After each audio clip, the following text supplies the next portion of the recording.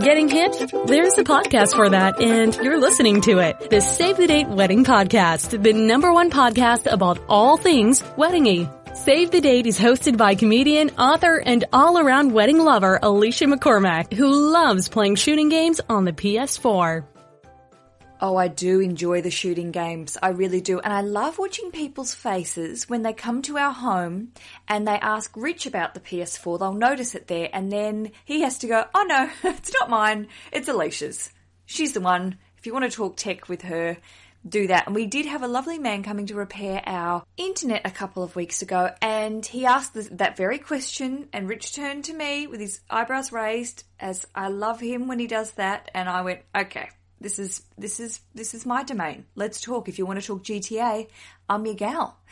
I just find it really relaxing playing those sort of games. I don't know what it is. Rich sort of gets really edgy. I don't know if you've ever played any sort of shooting games. Running, stealing cars. Oh, just fun. Anyway, to the episode. That was a terrible transition. I should have thought more about that. But I'm just excited. I'm so excited to get to what I'm going to be talking about. And what I'm going to be talking about is vendor questions, important things you need to ask to make it happen, to get the best deal, to save stress, and to be on track when planning your wedding. Now, this episode idea came from an email I received from a lovely lady who asked not to be named, so I'm going to call her Claire. She basically said to me that she enjoys the podcast, but she called the email feedback. And I sort of panicked going, oh my God, it feels like I'm on trial. But it was totally lovely. And I really appreciate, lady, you know who you are, who wrote to me and said, Alicia, I listen to your podcast every Tuesday and Thursday night on my way home from work, which keeps me nice and safe when I'm driving on the road. I love to hear that. It's a great time to listen in the car. Your podcast is very funny. Why, thank you. Why, thank you very much. She goes on to say, it seems as though most of your advice on the podcasts are mostly aimed at the social aspects of planning a wedding, which are all very funny, but I was hoping for more of the factual components to planning a wedding, e.g., how far out should I book a venue? How far out should I establish my budget? How far out should I buy a dress? And it goes on. And it's absolutely what I want to hear from you guys. If I'm not providing the right information, or if I could be steered in the right direction to really help you out, that's exactly what I want to do. And also, Claire makes the point that very few of you out there have ever organised an event of such massive proportions. And I'm saying massive proportions even if there are 10 people coming, because there's lots of facets to these days. Until you really start planning it, you don't really realise how complicated it can be. And it doesn't have to be that way, but it can be overwhelming, it can be a little panicky, and it can cost you a lot more money than you're expecting.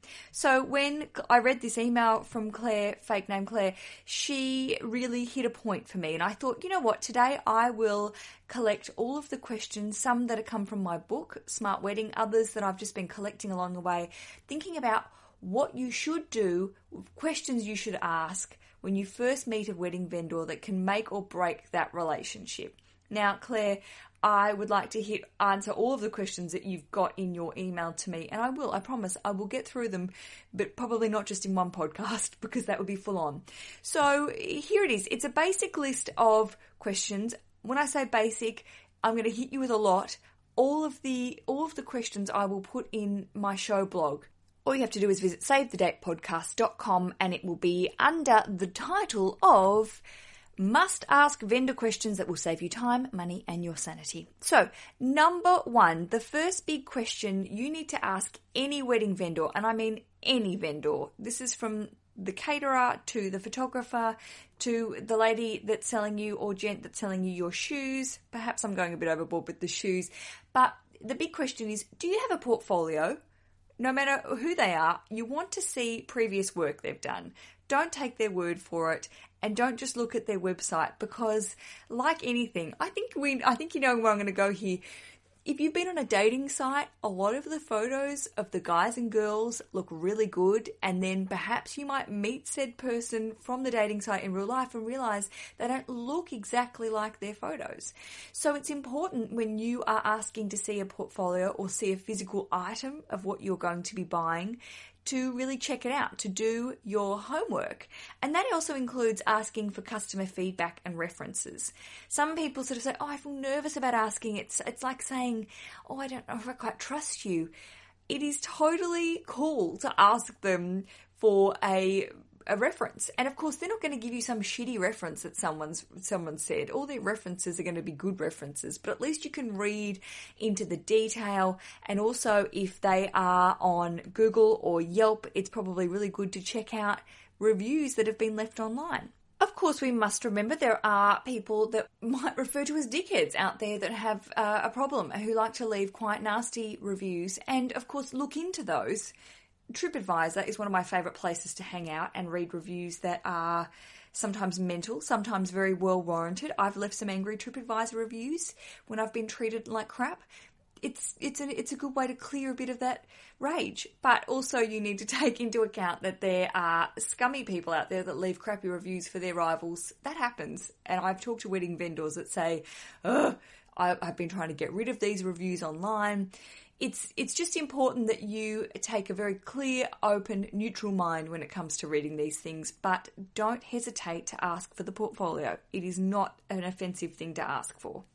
The second area of questioning that I'm going to, it sounds like some sort of Gestapo. We're going to ask you lots of questions. I don't know, again, bad accents, always bad accents. But the second area I wanted to focus on is talking to a wedding planner. Now, I have been a complete wedding planning convert. If you read my book, I'm probably not as, in my book, I'm a little hesitant, but now I have met a ton of wedding planners, have listened to all of their feedback, and have heard and talked to a lot of real couples who have said, oh my golly gosh, if we didn't have that wedding planner, things would have gone a really different way. And I am the first to admit, and I've said this before, Rich and I did it really on the cheap, our wedding. And if we had more money, I would have definitely bought in a wedding planner just to take a little bit of the heat off, especially on the day.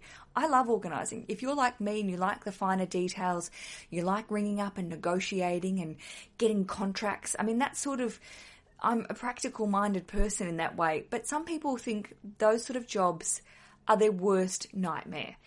You may be a really busy person at work. You may not want to come home or in your lunch hour make calls to vendors, and you might not want to have to ring around 4 different florists to get a quote.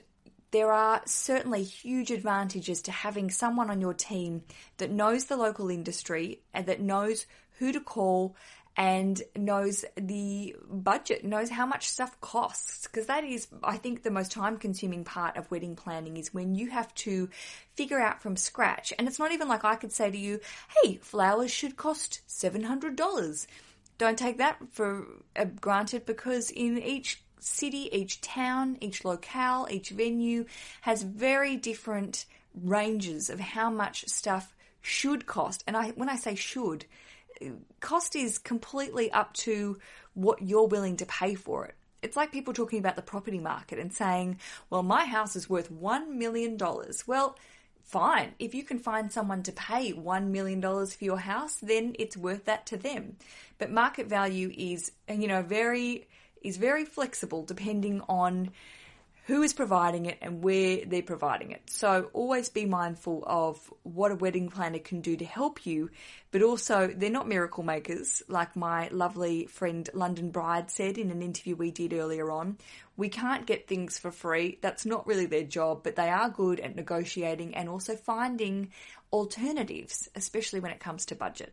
So when you first meet a wedding planner and you're doing the audition, you are doing Wedding Planner X Factor, I think one of the most important questions to ask this person is this your full-time job? Because I totally understand that everyone has to start somewhere. A lot of wedding planners have other part-time work. Some have come from other event management and event promotion sort of jobs.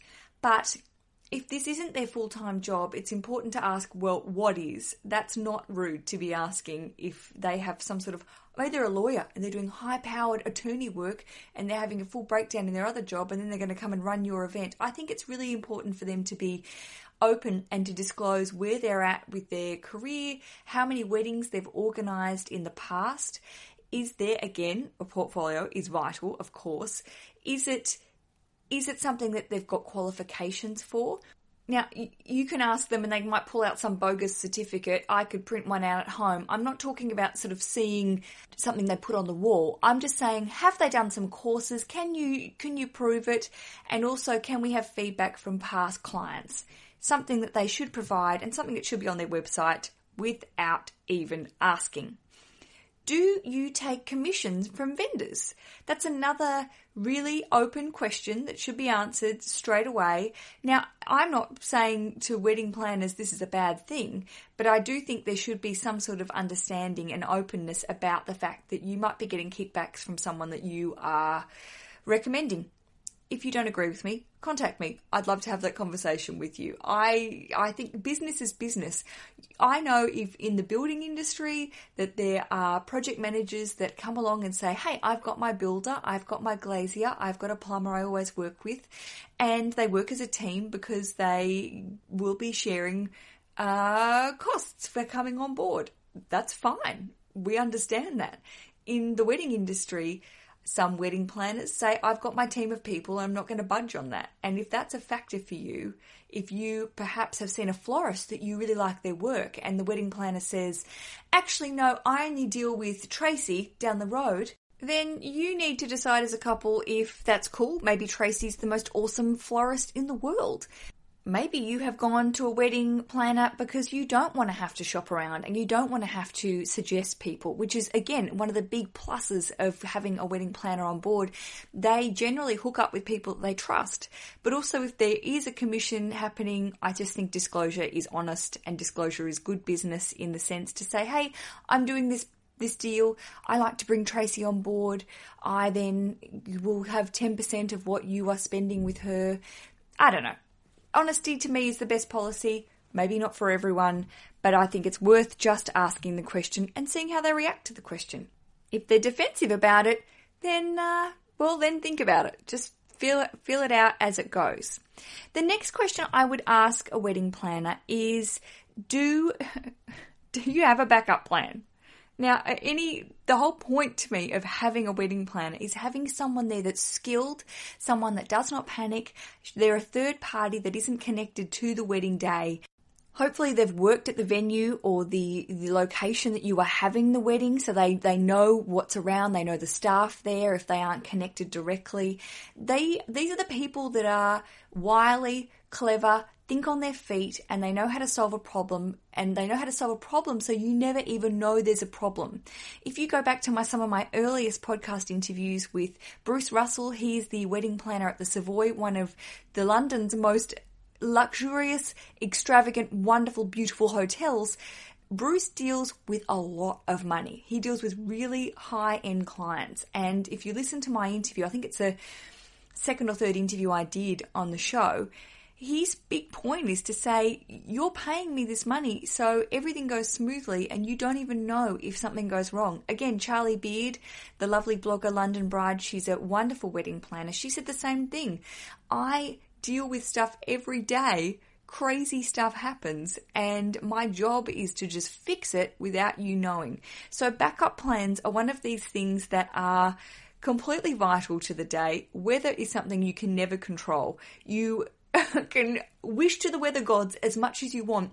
If rain is coming, it's coming, and you need to have a way to cover up your peoples, cover up your guests, and make sure the show still goes on. A wedding planner is the person that will figure all that out so you don't have to.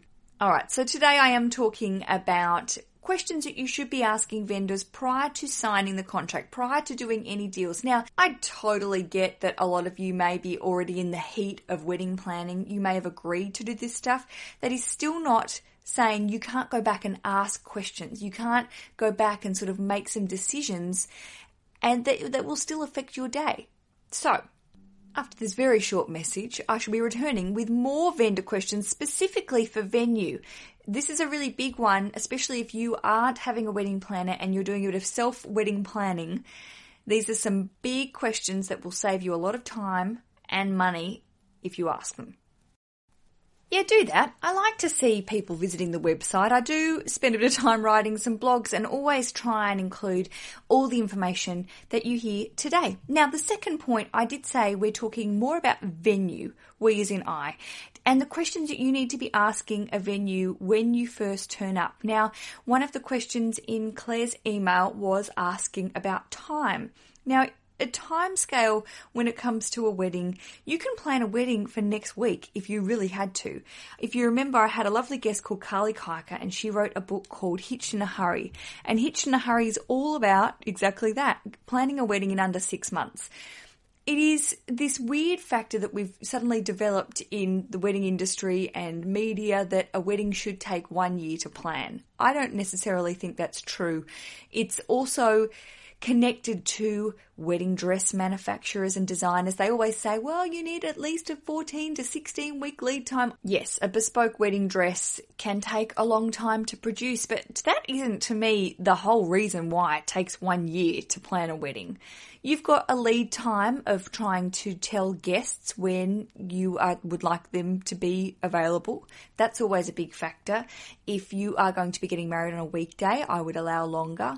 But to be honest, it really does come down to a venue and your budget. It's real chicken and the egg stuff, and you ask different wedding planners and they all sort of come up with different ideas. But to me, it comes down to how you're going to pay for it, how long you need to get the money together. You may have a lovely little nest egg in the bank ready to go and start organising tomorrow and have the cash ready to pay. But I'm seeing a lot of feedback from brides and grooms saying that we're engaged and we're going to get married in 2 years because we need time to save money, time to make it happen. So looking at that factor, when you are approaching a venue, it's important to remember that a lot of popular venues are going to be booked out ahead of time. It's very rare that you'll be able to find the venue you want and it's available on a Saturday in 6 months' time. I think you need to be prepared for a big fat no. And also be prepared to, if you don't want to change your mind about this venue, if it's the dream venue that you really want, to perhaps be a little flexible. So the big question I would ask when you're approaching a venue for the first time is pretty obvious. What are your rates for different days and times? Do they differ? Because some venues will say, hey, you want to get married on a Saturday, it's going to cost you 30% more than getting married on a Wednesday. Is there a payment schedule when you decide that it's going to be time to book it? What do they want up front? How much do you need to pay to secure that venue? Now, a lot of venues, I've said this in my book and I still stand by this. There are some really tricky little moves that some venues make to put pressure on you to make a decision. And I don't like this. It is, and I'm going to get in trouble for saying this because people will, I know wedding vendors listen to this, but some of you really let the team down with some of the tactics you use. And I know not all of them use this. But there's this really old school thing where you will go along to a venue and you look around and you don't want to commit on the day. You want to go home and have a conversation where, just like clockwork, like real estate agents play this game, 2 days later they will ring up and say, we've got someone booked for you. Someone's trying to lock it in. Someone's definitely putting the deposit down today. Now, you don't know if that other person is genuine or not. If you're buying a house, there's lots of house stuff happening today. I feel like I've got some sort of a house vibe coming through the podcast, but it happens. I know my brother and sister-in-law are buying a house at the moment, and they had a bidding war with someone they didn't even know existed. This is the weird thing. You have to put trust in the real estate agent. You have to put trust in the venue that these people, these amazing people that want to put a money down on exactly the same day you are, that they're real. One way to test this is to walk away, is to not put the money down and say, we do want our thinking time. Thank you. We'll be back in touch soon. Now, that's a gamble. You're going to the venue casino, basically. If the other couple come back, you might have to pick a different day. If the other couple don't exist, it'll be available. The other thing about venues is there is always another venue. It isn't the only place you can get married. I think a lot of the Bridezilla tendencies come from someone going, no, I've got my mind and my heart set on this place. I'm not going to budge or compromise. I'm going to get what I want, and I'm going to be a bit of a psycho when it comes to it. There is always compromise. There are always other options that sometimes turn out to be better options. So if your heart is set on something and it doesn't happen, move on. Let it go. Don't sing that. Don't sing. Okay. The next question I have are there hidden costs like service charges, gratuities, cleaning fees, or overtime charges attached to the rental of the venue? A lot of venues should be giving you this all up front. Some venues are a bit sneaky and later on add it on. Just say, before you sign anything, I would like to know what other expenses. Cleaning should be included in the bill. Gratuities, okay, if you're in the States, that should be added on later. You should know about that weird tax system that I don't understand. I'm so going to be better at tipping next time I come to the States. I know I let the team down a little bit last time because I can't add up that quickly in my mind. One big way to change the vibe when you are talking to a venue is to ask not what they can do, ask what they can't do. Hey? Gosh, that feels like a Pinterest quote coming. Here's what I'm talking about. You're flipping the idea. Instead of saying, what can you do? What can we do? What amazing things can happen?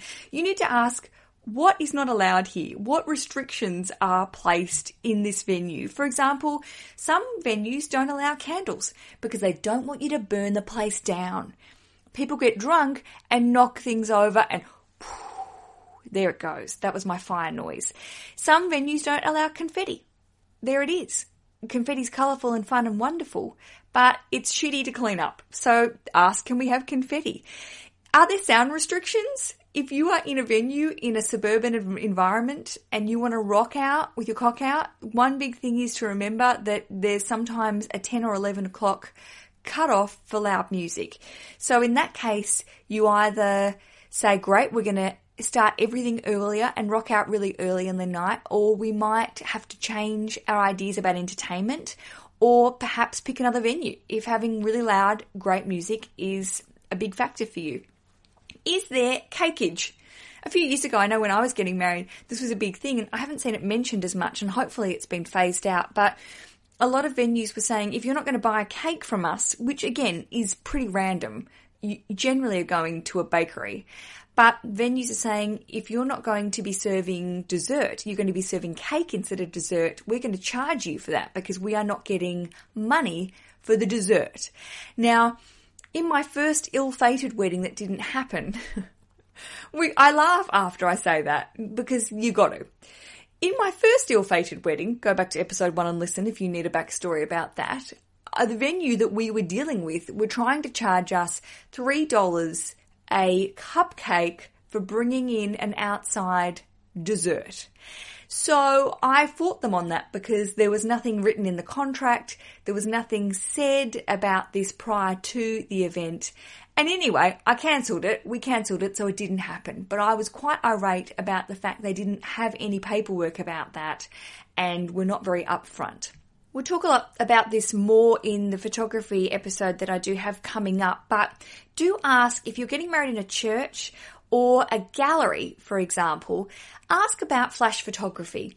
Some churches will say, we are absolutely happy to have your professional wedding photographer taking photos, but we don't want guests taking photos. And that is completely up to the venue. It's their rules, it's their place of worship, and it's their place of business. Some art galleries, you go there and you visit and you can't take photos, so there should be no difference if you are hiring it for a wedding venue. Just be upfront and ask them straight away, is this a problem?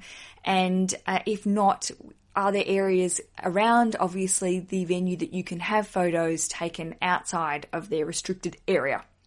What will the catering staff be wearing? This is again a random question, but if you have a theme going for your wedding, if you want people to look a certain way, that might be possible if you ask a catering company or venue, but also you want to make sure that you aren't getting people turning up in jeans and t-shirt. If you've got a black tie event, you want to make sure you have servers, waiters, caterers, whatever, that sort of fit the vibe of what you're putting out there. The people that catered our wedding came along, they had white shirts and they all wore a cool tie and a businessy tie with a nice apron. And I thought that was really smart. It wasn't overblown. It wasn't, over la-di-da for what we were doing, because we were not getting married in a la-di-da place. And it would look out of place if they were all in suits. But also they looked comfortable and casual, yet really smart. Here's one that's often forgotten.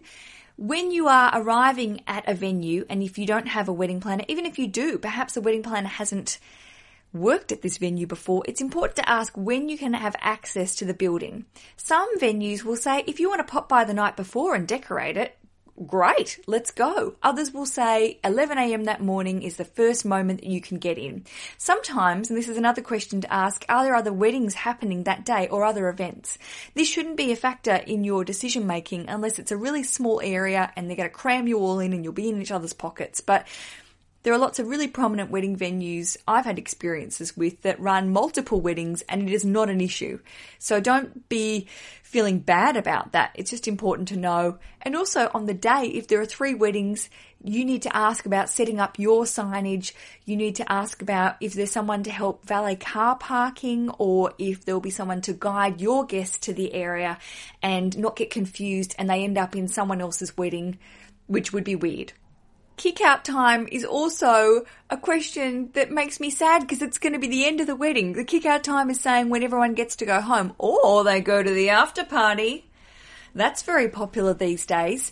Again, some venues will say the contract is from 11 a.m. to 11 p.m. or vice versa. If you know your guests will rock on for the night, it is really vital that you ask your venue, is kick-out time a genuine kick-out time? Are they going to switch the lights on and off like they do in nightclubs? Oh, do you remember that? Do you remember those sort of 2 a.m., this is probably telling a lot too much about me, but that stark lighting that comes on and you think you're looking really sexy and your makeup's still on and you're not sweating from dancing or you're not a bit drunk, and then the lights come on and you're like, oh my God, ugh. And you see all the dregs of society that's still in the nightclub, and you look in the mirror in the toilets and you're like, I look like hell. I do not look like the sexy, wonderful woman that I'm envisaging I am. I just had a little pressure. I've had little palpitations thinking back to my clubbing past. So when it comes to the kick-out time, is it negotiable?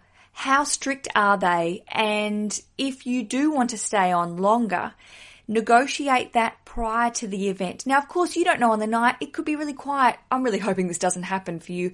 You may all want to just leave at the time. You will be underestimating how tired you will be, how much energy that you have exerted on the day. You will be exhausting.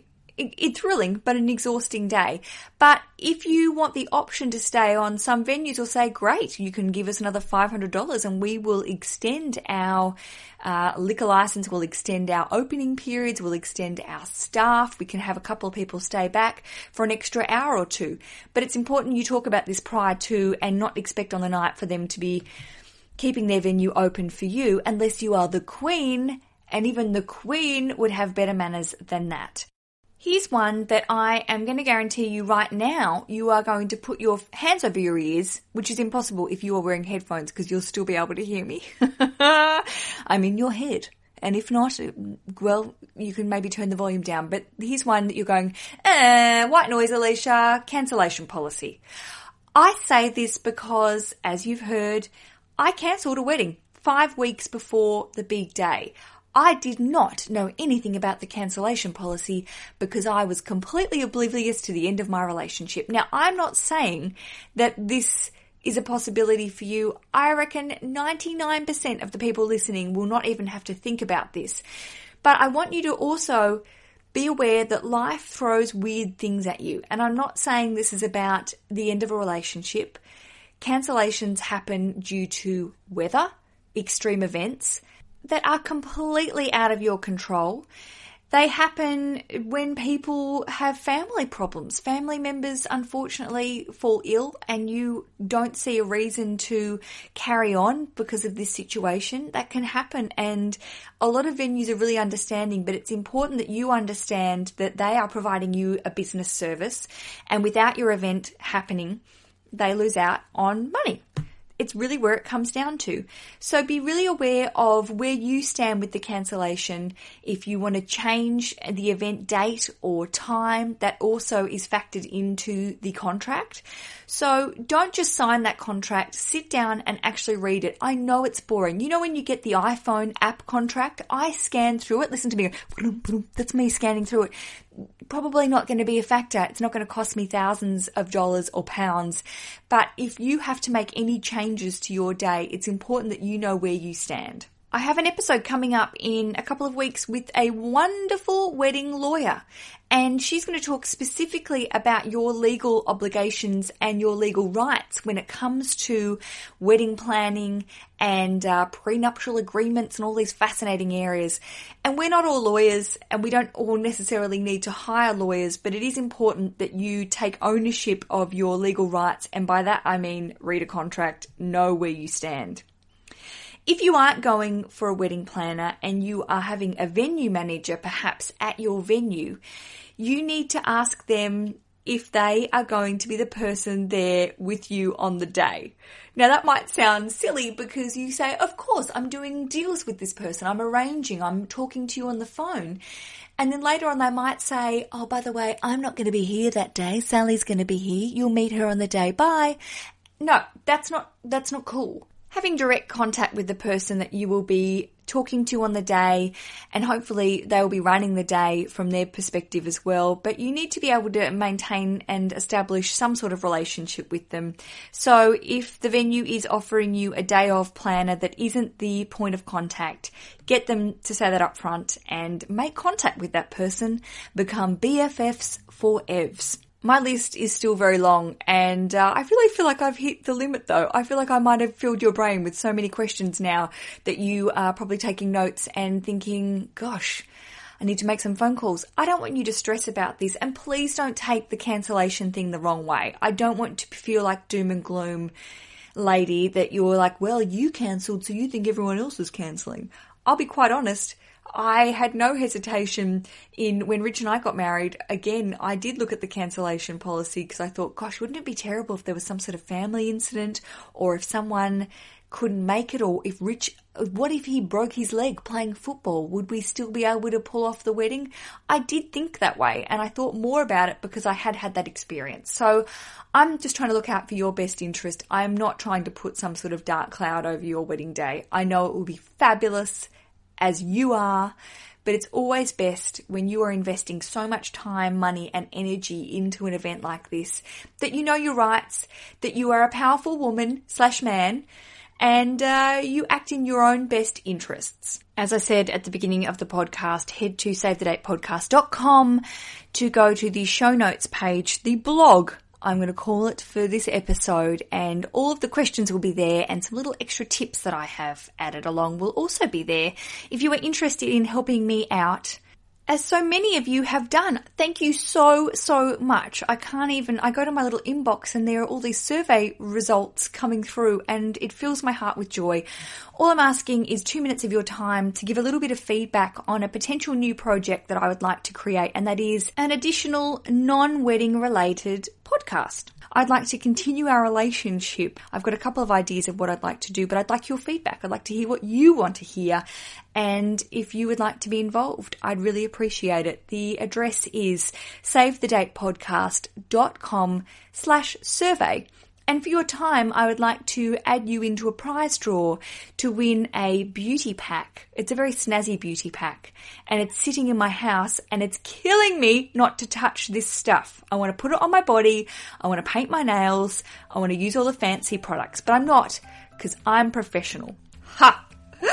Oh, I say that. So all I ask you to do is, spend 2 minutes filling out this survey. Give me your feedback. If you'd like to listen to the podcast, a new podcast hosted by me, including some of my lovely comedian friends especially, I would really like to bring that to you. But it's important that I give you the right sort of topic and theme that you want to listen to. Some people have written back going, no, thank you very much. I'm finished with you after this wedding. I'm not kidding. And I appreciate your honesty. Maybe you think this girl's interesting, but she can only talk about weddings. And that's fine. Not true, but fine. And I appreciate your honesty and that you've taken the time to give me that feedback. See? All wonderful help.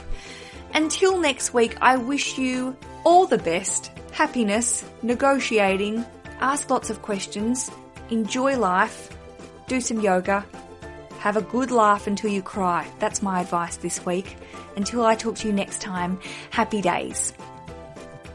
Save the Date Wedding Podcast. Don't plan your wedding without it.